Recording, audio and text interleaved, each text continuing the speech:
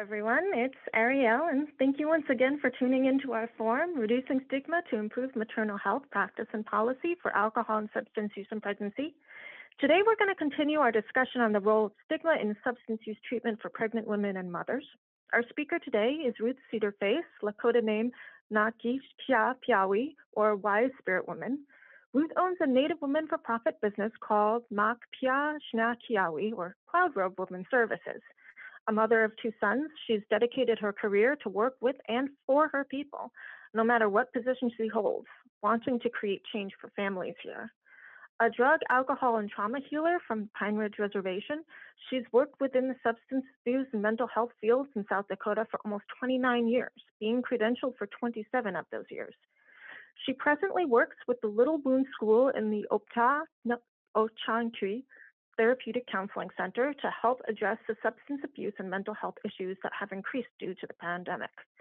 Through her private practice, Ruth works with several organizations to provide services, and she's previously partnered with the Pennington County State's Attorney Mark Bargo and Sheriff Kevin Tom to bring healing classes to the Native population who are in the drug diversion program, where a defendant's record may be expunged if the graduation from the classes is achieved along with a year of sobriety.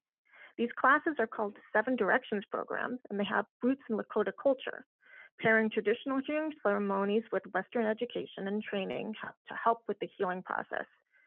As Ruth says, everything we do is clinical, but we use it in our traditional ways.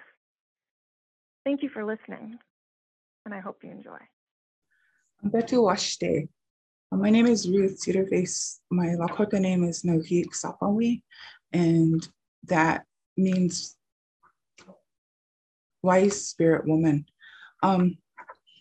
Today I'm going to be talking a little bit about treatment for pregnant women.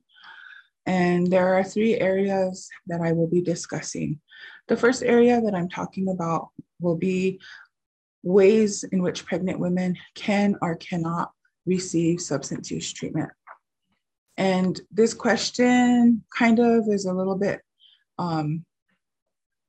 well, I guess in a way I can talk about it a little bit, because what I'm trying to do is, talk about it on 2 different aspects.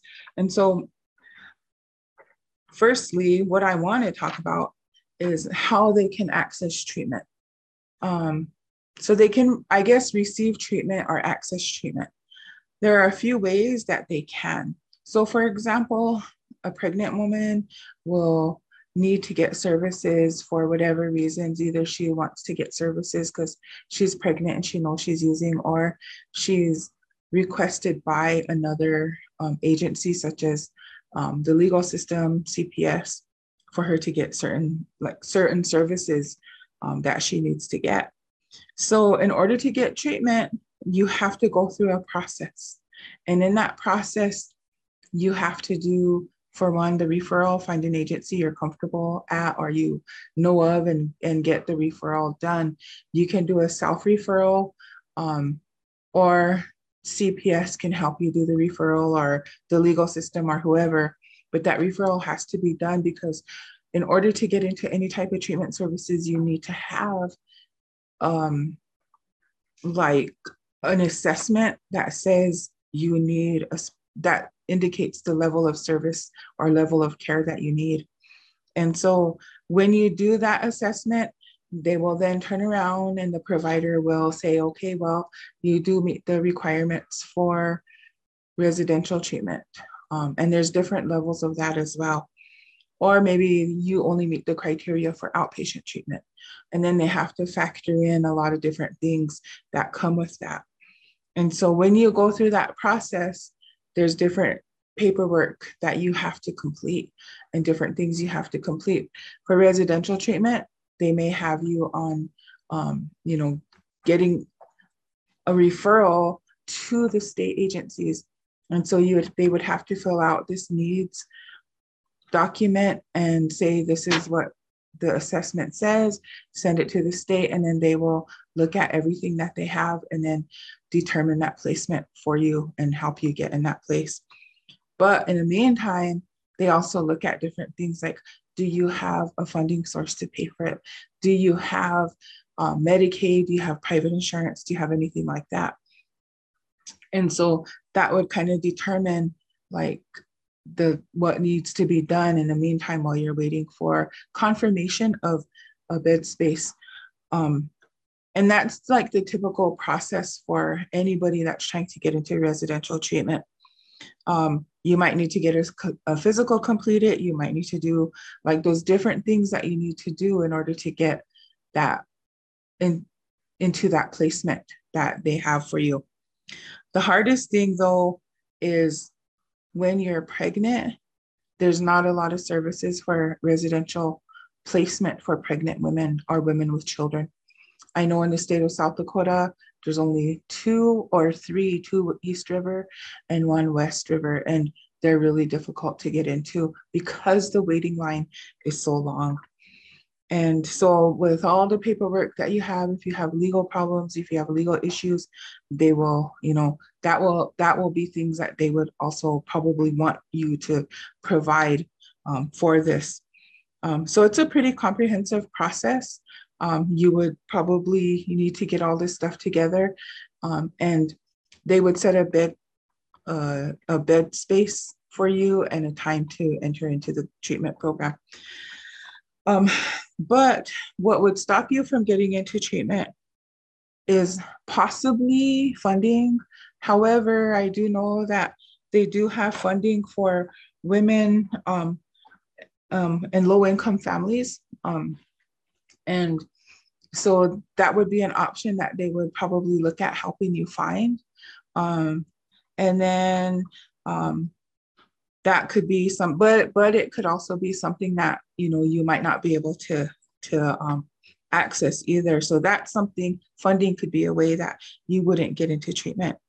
The legal system also, if you're involved in the legal system, and I know a lot of times incarcerated women have a hard time getting into treatment because they want them to sit in the jail and sit out some time before they refer them out. Even for assessments, it takes a while. A court order has to be in place, and you'd have to get that court order in order to be able to get an assessment while in jail. And also, if an individual refuses treatment, then they obviously cannot get treatment services. And so those are the three like major things that I think would impact a person's treatment options. Are availability. If they're willing to go, it's good. Court orders sometimes are needed to get into treatment. But of course, always know that that assessment is something that has to come before everything else. And so in order to access that, that is something to really, really look at and know where you need to go in order to get those services.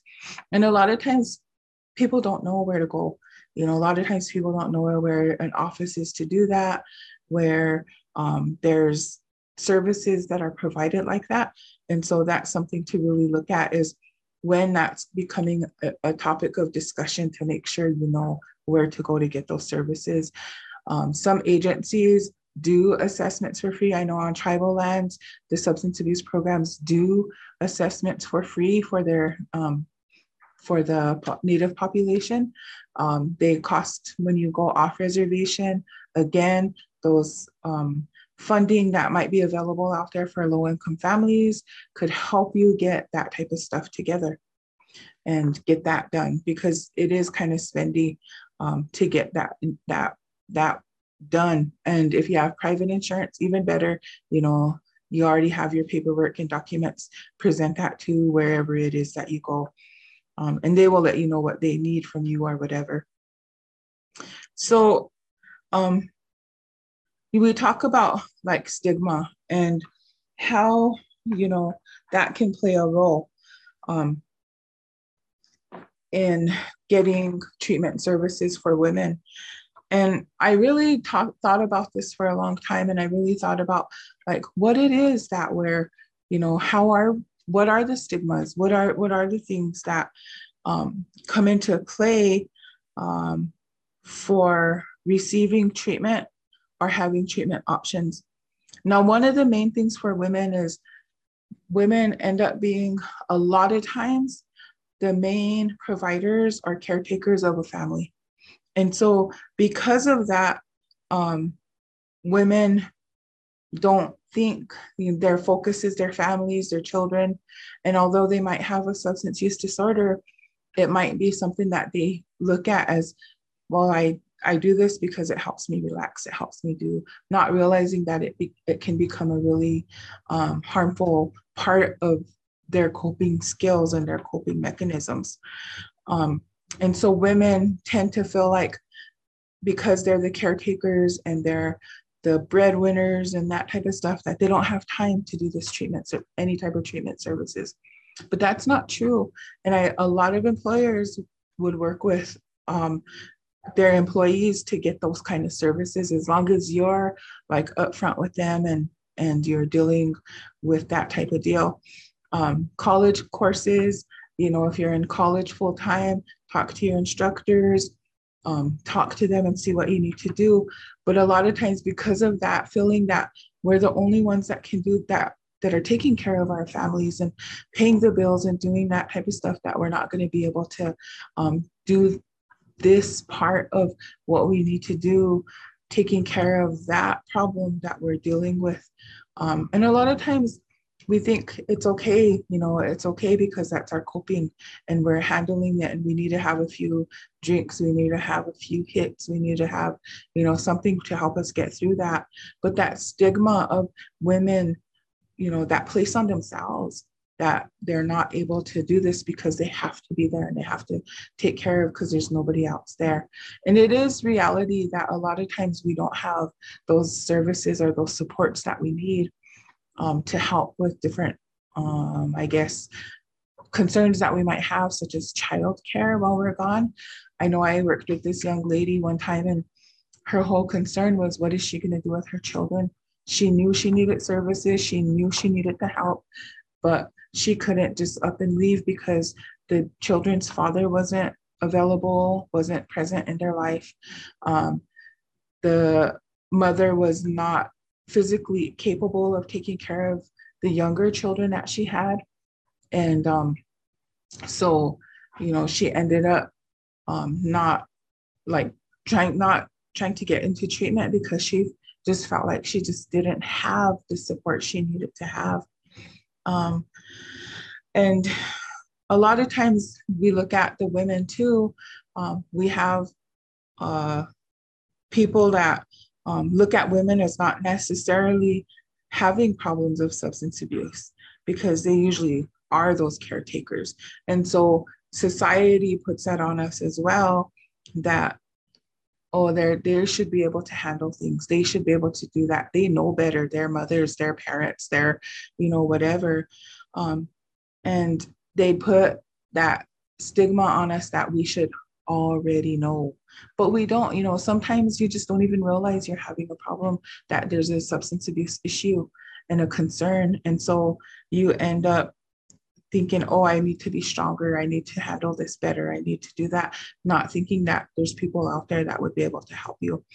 And so some of those things you think about with the stigmas that are out there for women already, because we already have those roles.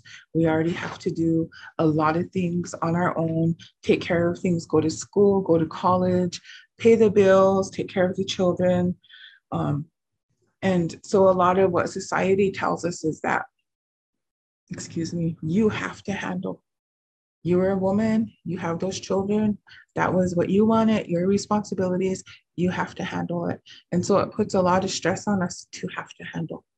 And so asking for help becomes a harder thing, because you've asked for help probably in different areas and have not been able to get it, but you end up getting.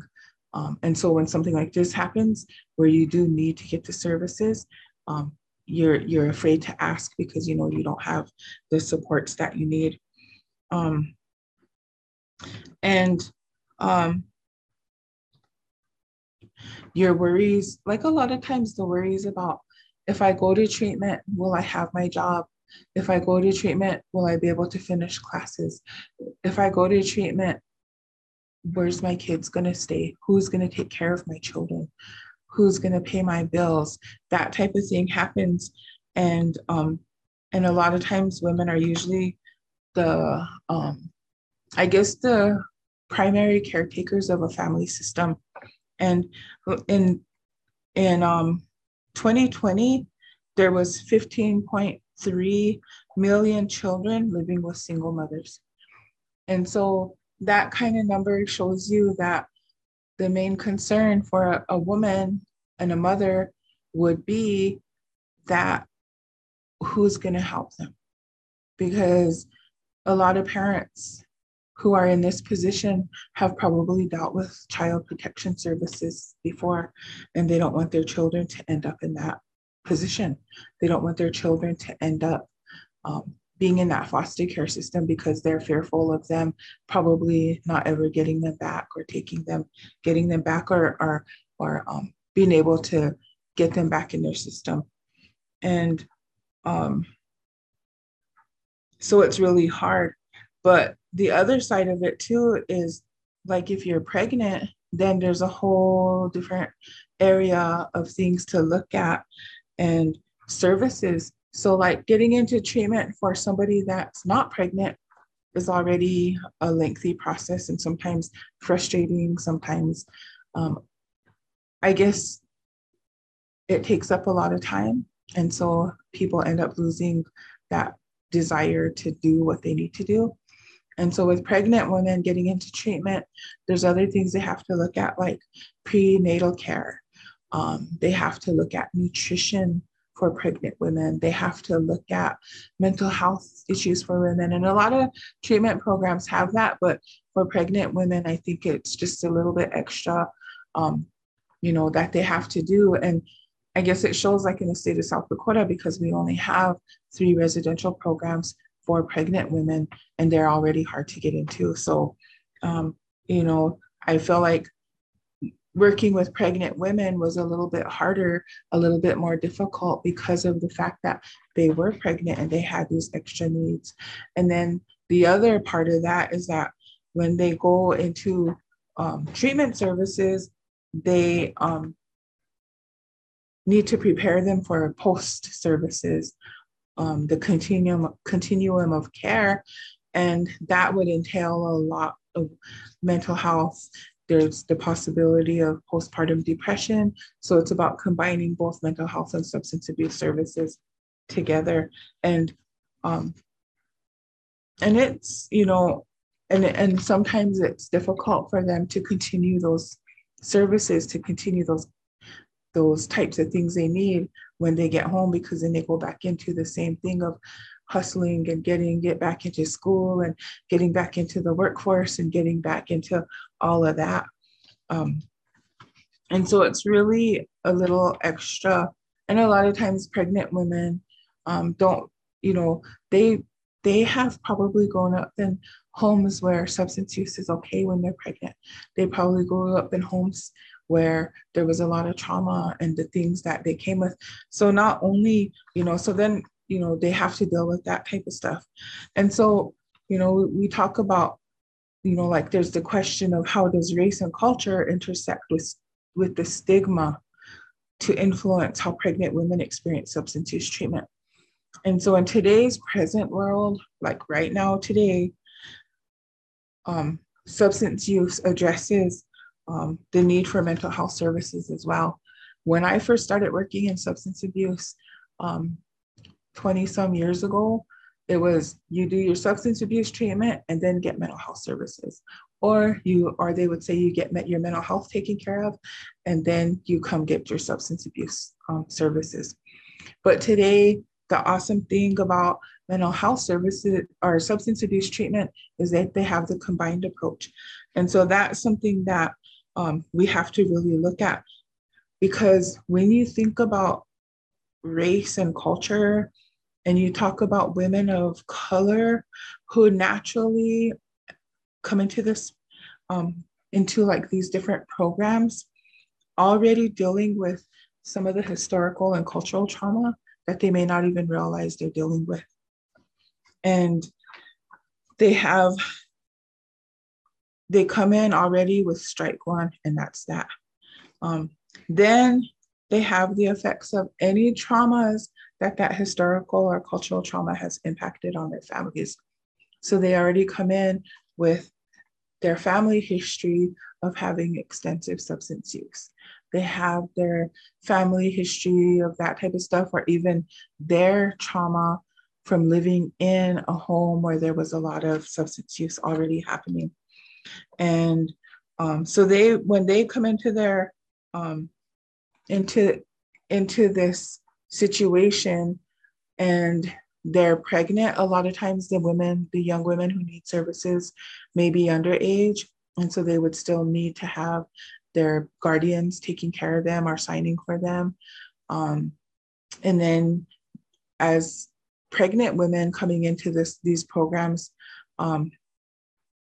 in a cultural aspect, and I speak solely for Lakota culture, is that a lot of these women don't have the teachings that could impact their parenting styles. And so they're not aware of a lot of the, I guess, a lot of the teachings that could help them know that substance use isn't healthy for their baby, their unborn baby, for themselves, for their development type of thing. And a lot of times among people of color, mental health stigma is not good. I mean, it's just the stigma is there that if you ask for help, you're weak. If you ask for help, there's something definitely wrong with you, and it becomes an issue. And also the fear from the historical trauma that mental health is a bad thing because of the stories that we know of where our people were put into mental like asylums or different things like that because of different things and different beliefs and the way the people handle different things. And so looking at those types of those types of things, we have, culturally and I guess like each race, each person, each group of people, they have their ways and their teachings, and they have their things that they can do to help their people. The hard thing about substance abuse treatment, getting into it, one is just the length of time it takes to do the paperwork to get into it. And the other thing is accessibility to transportation, to funding, to childcare, to all of the stuff that happens that's needed for getting services. If you do outpatient programs, I know around on our reservation, there's minimal places for outpatient substance abuse treatment. You can go into like local towns like Rapid City or whatever, and there's places everywhere for that. But getting up there for our people is really hard, the transportation part of it. And a lot of times in any type of counseling that's needed, that our people need, basic necessities usually trump that type of deal. And so when I worked with behavioral health with Indian Health Service, we would have appointments, like a lot of appointments not being made because they would either be looking for, their basic necessities to be met, like electricity needs to be paid or turned back on. So they're hustling to find ways to do that. There's no transportation to get in to the appointment. They don't have childcare to get into the to get to the appointment. So those basic necessities, their basic needs need to be met in order for them to even consider counseling. So a lot of times our women have to look at those things first before they can say, okay, yeah, I'm going to go to treatment. I'm going to go to treatment for 30, 45, whatever days. And the need for treatment for women with children and pregnant women is so needed because they have to be able to have these places where they feel safe with their children are with them. They need to be able to take these children with them, and so that they can focus on what they have to do to help themselves. And then the part of preparing them to come back home, because they'll come back home to the same old situation. And so giving them that strength and that ability to handle and cope with those stressors that come back to them when they get back to the place they came from. And so those are the difficult things. So finding those continuum of care, finding those support systems that are out in the communities. There's not a lot, but there's still some, and that comes into play with, I guess, like our cultural ceremonies, our traditional healing ceremonies, our traditional healers, that type of stuff is what comes into play. Even their clergy and those types of supports that they could have in these rural communities because of a lack of a lot of other supports. So right now we have 3 programs. I know there's Volunteers of America Dakotas that have 2 residential, they're East River. And then we have one that Behavior Management Systems has here in West River and Rapid City, but I know the need is high for those services, and I know the waiting is a while. I've tried to get a couple young ladies in, and the waiting period was really long. Also, if there's needs for these pregnant women out there, like parenting classes, they look at, there's different availability, things available on the reservation, and there's specific classes related to Native parenting. And then you look at family strengthening topics and things like that. And then also is the father, the father's engagement into these different things. So you look at those types of stuff along with the mental health and the substance abuse services. You look at if they're working with CPS, a lot of times the children are no longer, some of the older children are no longer in the home. So getting them connected back to their people with the CPS so that they can start working on what they need to do, like the parenting classes and the father's engagement and getting their continuum of care services and that type of stuff. And then there's the need, for having them, to get those basic needs met, and basic stuff like transportation to get to these services. So when you're dealing with a pregnant woman, I think you have to look at it as like a multifaceted approach to helping them. And a lot of times it doesn't work just because of the fact of that need for childcare, that need for their security, and that, they need to have those other options of nutritional, they need to have the mental health, they need to have the prenatal care, they need to have all of the stuff that's tied into that, so that addressing pregnant women is a special population and needs the little extra work that we have to have. And sometimes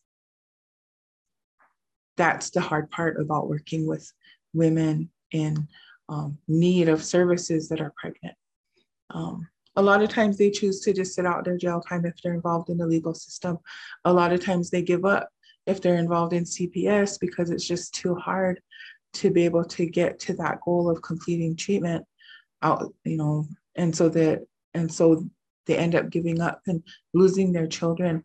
And if they're pregnant, I know the tribe will sit people in jail until they have their baby, just to keep that baby safe and hopefully unaffected from the substance use. And so pregnant women are a special population and definitely don't have the services that they need, whether they're people of color, women of color, or whether they're not. That need is always there.